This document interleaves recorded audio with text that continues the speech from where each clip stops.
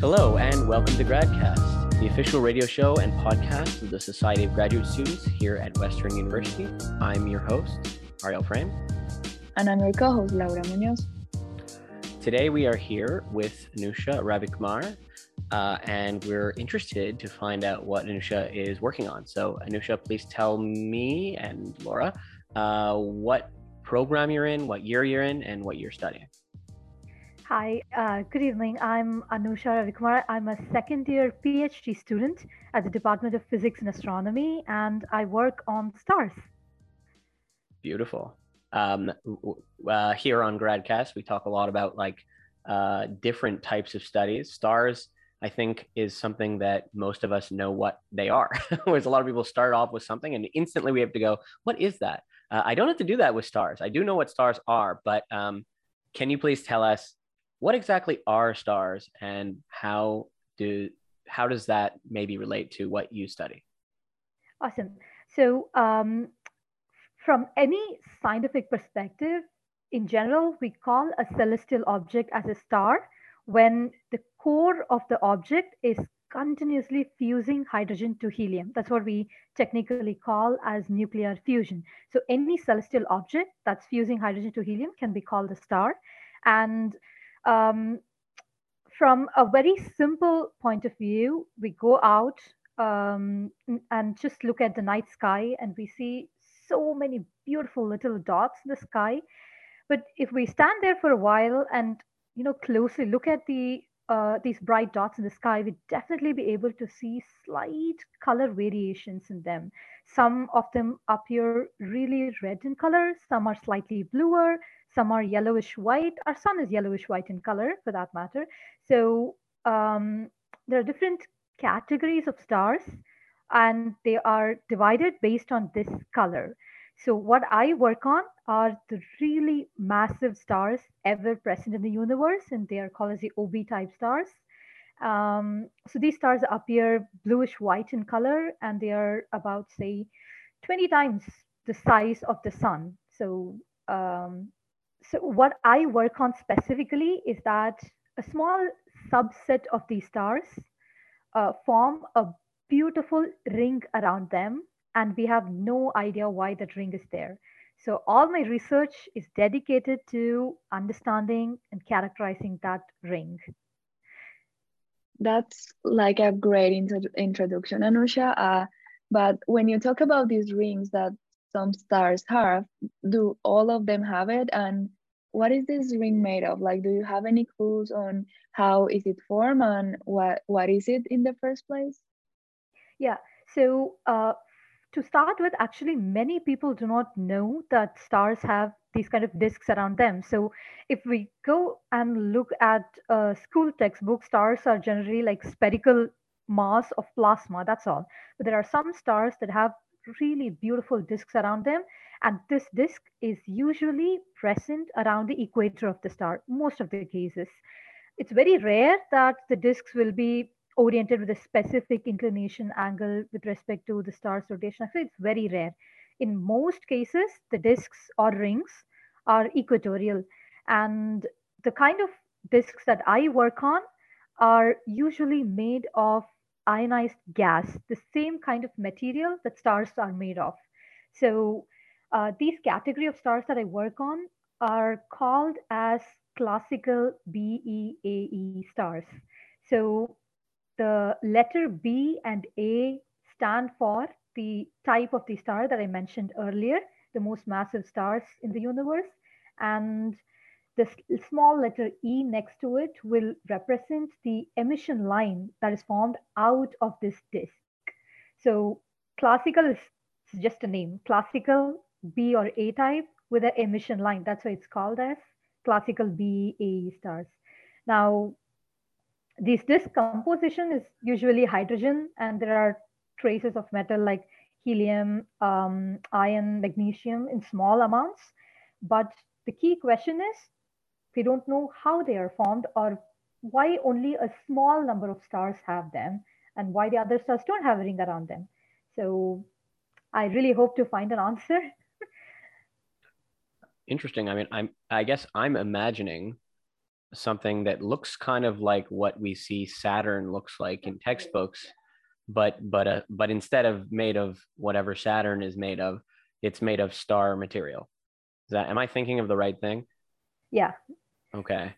Okay, interesting. I guess is any are any of these stars like close enough that we could like go to them and like take a sample or something? Or is this just a No, completely no, crazy no. I mean, idea? with I mean, the closest star, Proxima Centauri, is itself not in a reachable distance. And I mean, the kind of stars that I work on are average close to solar neighborhood. But I mean, in a universe scale, this is a very closer distance.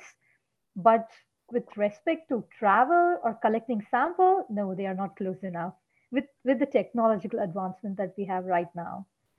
So that I guess that that builds off my question is if you can't go and touch it with anything, what tools do you have to to determine what is happening with these things? Like in terms of material, you're talking about, oh, they're made of hydrogen, helium. Like, how do we know any of that? That's a remarkable question, actually. So, with respect to astronomy, we study the universe, and the most powerful tool in the whole subject is light. So, basically, how I work is there are lots of telescopes around the world. I write proposals to telescopes and ask them to observe specific targets in the sky. So they, depending on the distance, they look at the same target for a specific amount of time. They collect the light and disperse it. So when the light is dispersed, we get a spectrum, like the same as how rainbows are formed from the sunlight and water droplets in the atmosphere. So the dispersed light can be plotted as wavelength versus flux, and that is how we know what kind of species are present in the surface of the star. So, Anusha, in order for you to study these rings, are you study the light that comes from the star, or do the rings have their own, they emit their own light, and then you're studying that light? So the rings or disks do not have their own source of light. So the star is very bright. And even if we want to see the ring, the starlight will completely blur off the field. So we cannot clearly see only the disk of the star. That's not possible. But the cumulative spectrum of the star really gives a crucial key out of this. So any star spectrum will have only absorption line features in them.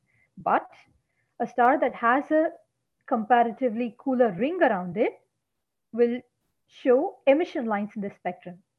So that is why the name has a small e in it, B, E, or AE type stars. So the emission lines are formed from the disk of these stars. So it's like we're seeing like a blank page, and then we see some lights, and I mean some lines that are kind of darker, and then from those lines we expect that there are the rings, and Mhm. based on the on how light or bright or which kind of color they have, you make inferences about which compounds or like what type of atoms exist on that ring. Exactly. Is that correct? Yeah.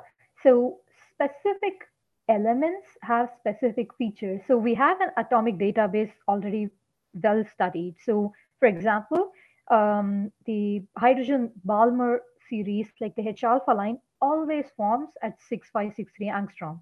It does not change its wavelength unless or until the object is really far away. So, for stars that are very close to our sun or present in the solar neighborhood, the H alpha line will always be at 6563 angstrom. So whenever we see an absorption or an emission line at that particular wavelength, we for sure it's hydrogen. Um, I guess maybe this is a naive question, but like I'm thinking, if I look outside, and I want to see something, and I'm thinking of maybe it's like really far away. Sometimes there's like a few things that get in the way, maybe a tree, there's a couple branches, a couple leaves, or like maybe even a window that I can see through, but it's kind of distorting where the light is coming from, or you know how it looks like it might be tinted, so like sunglasses, it might look darker than it actually was when it came from the source. um how do we know, or even if you knew, what's the likelihood that the light you're seeing from any stars is actually hitting something on the way before it gets to you, and that's changing the data?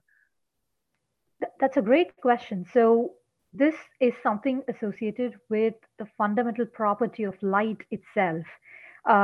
Light always travels in straight lines. So no matter at what distance the object is, the photons are going to travel definitely in a straight line. Now, in case if the photons encounter an object in its path and get scattered, then we are going to completely lose that photon. It's not going to be on our line of sight. So stars are technically point sources in the sky, and our telescope systems really focus only on the object through a very, very narrow slit. So scattering from other directions is very unlikely. I mean, there is definitely a little bit of extinction, loss of light, then perturbation effects due to the Earth's own atmosphere, because we can see wavy patterns in our light. But all of these things are corrected, and then the final spectrum is analyzed. So right now, all most of the telescopes around the world are very advanced to do these kind of corrections by the telescope's own pipeline. So whenever data is collected, these kind of corrections are immediately applied, and the corrected data is released to the observer. So these kind of corrections usually are not present at the moment for majority of the astronomers who are collecting new data. Okay, so cue the ridiculous question then. Could it be that somewhere in the distance of the universe there exists a corner, which I don't know what it would possibly be made of, but around this corner we light doesn't travel for us. But next to this corner there's a massive interstellar mirror, and around the corner is where the star is, and what you're seeing is a reflection off that mirror. Okay. Is this possible? I mean, I know that we don't physically know, but what I'm saying is it possible that actually when we look out, and if I just point and say the star, if I were to able to just travel in that direction, I'm going to hit that star because I think it's coming from there. Is it possible that it's actually not in that direction, that we're seeing Yes, light it is. didn't Yeah, derive from that direction? yes, it is possible. So these kind of effects are present for objects that are at cosmologically very large distances. So a couple of minutes ago, I did mention that light always travels in a straight line. So with respect to space, the nature of the path that photons take is highly dependent on the space-time. So we could imagine the space like a 3D mesh. And the more heavier objects we put in it, the more bend we can see around the object. So any light that travels close to the object will also be bent. We have these concepts called as Einstein rings and cross. These are just reflections of the same object that's seen 2 or 3 times in totally different directions. But all of those are just reflections, and the original object is actually behind a very massive object in the same line of sight. So these are really remarkable discoveries that has happened in the 1990s. Cool, Anusha, that's super, super interesting. And now I'm wondering, okay, how is the life of a modern astronomer? I'm pretty sure you're not looking through a telescope, you're not looking at light because you have eyes and your eyes have evolved in certain ways. You probably can identify some wavelengths, some others you can't. So what is it that you look at and how are you able to analyze? Because I can imagine that there are like tons and tons of information that are coming from the space into these telescopes. And in order for you to get information out of it, I am wondering what's the type of data that you deal with and what do you do to analyze it? Okay, so on a very broad perspective, data in astronomy is, I mean, particularly with stellar astrophysics in general, will be either spectroscopic or photometric or polarimetric. Then there is spectropolarimetry, spectrophotometry, so just combination of these things. So each of these are just different methods of acquiring data. Now, if we look at an object and we collect the number of photons emitted by that object every second. That's photometry. Now, if we disperse that information through a prism, that's spectroscopy, to be correct. And there's also polarimetry that determines the magnetic field inclination with respect to the line of sight. So there are different kinds of data we can acquire, and the instrument specifications highly vary depending on what data we want. So we have to be clear about what we are looking at, why we are looking at, and how we are going to look at it. These are like the three essential questions one has to know when trying to observe these stars. Now, in order to analyze it, I usually, what I do is I get the processed spectrum. Processed spectrum, I mean all these atmospheric perturbations, then the interstellar effects are all removed. And then I get the stellar spectrum for my analysis. So the first thing I do is I try to identify the line features present in the spectrum. So I get a spectrum ranging from, say, 3,900 angstroms to 9,000 angstroms, the whole stretch. And there's little bit of near infrared component, and most of the visual wavelengths are all in there. So I already have an atlas with me with all the line features. I sit and manually look at the line features and see what elements are present in the spectrum. And once that information is there with me, I further use Python or MATLAB to do statistical or comparison, characterization analysis, or population study, whatever we want. I guess quick aside, you were measuring, you said you were measuring photons, which I'm guessing is the like molecule that lights are made of. Light packets, yeah. Whatever light is made of. Photons kind of sounds like lighty.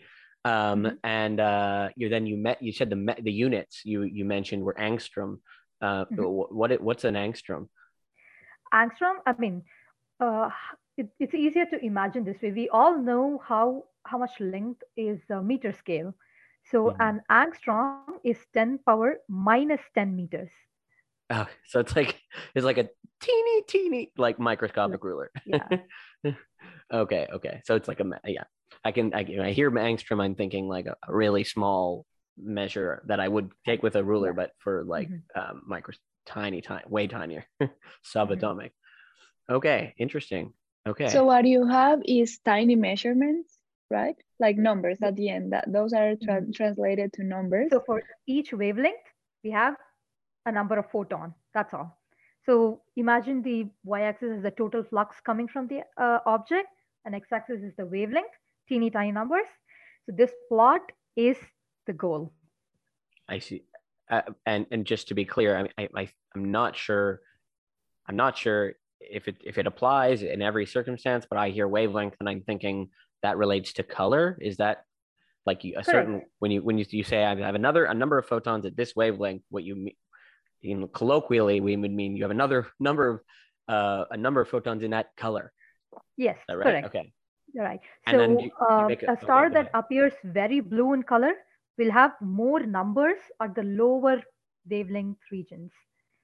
And a star that appears redder will slightly have more number in longer wavelength regions. So these are all correlated with one another.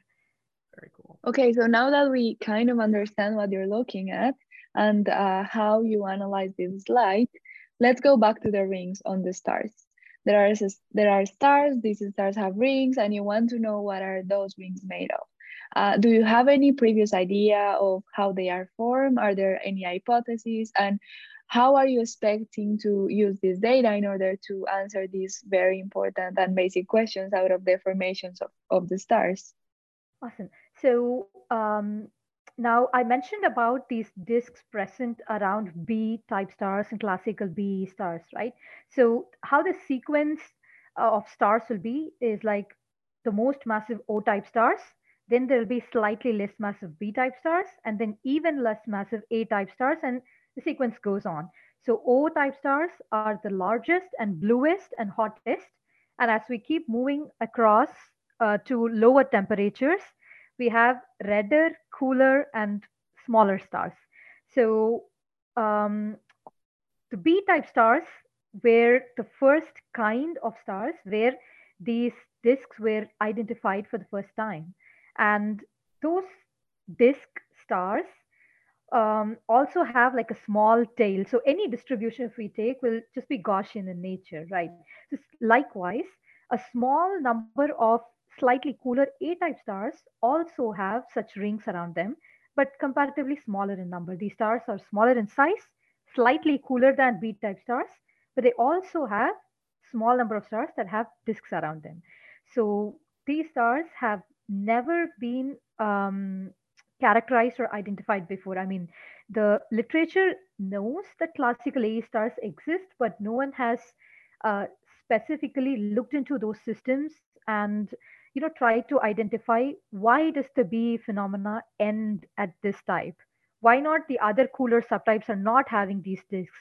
So my project specifically aims at answering this question. I completely look at AE stars and I try to model the central star characteristics and try to correlate them with B stars, which are already well studied, and identify what's the difference between the disk formation mechanism in these two systems. So, Um, if you take the current idea, you said there's not there, it's not really well known where these rings come from, but Mhm. if you take it, one of the hypotheses that you might have, that somebody might have, one of them, and you take us through the birth of a star.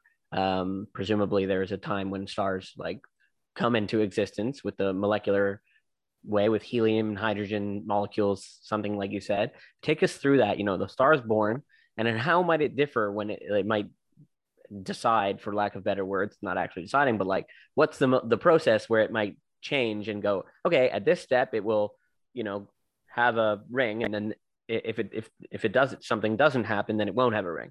Where's the decision point there? Well, you're asking the whole key question of 100 years of research by now on these stars. So, to answer precisely, we don't know.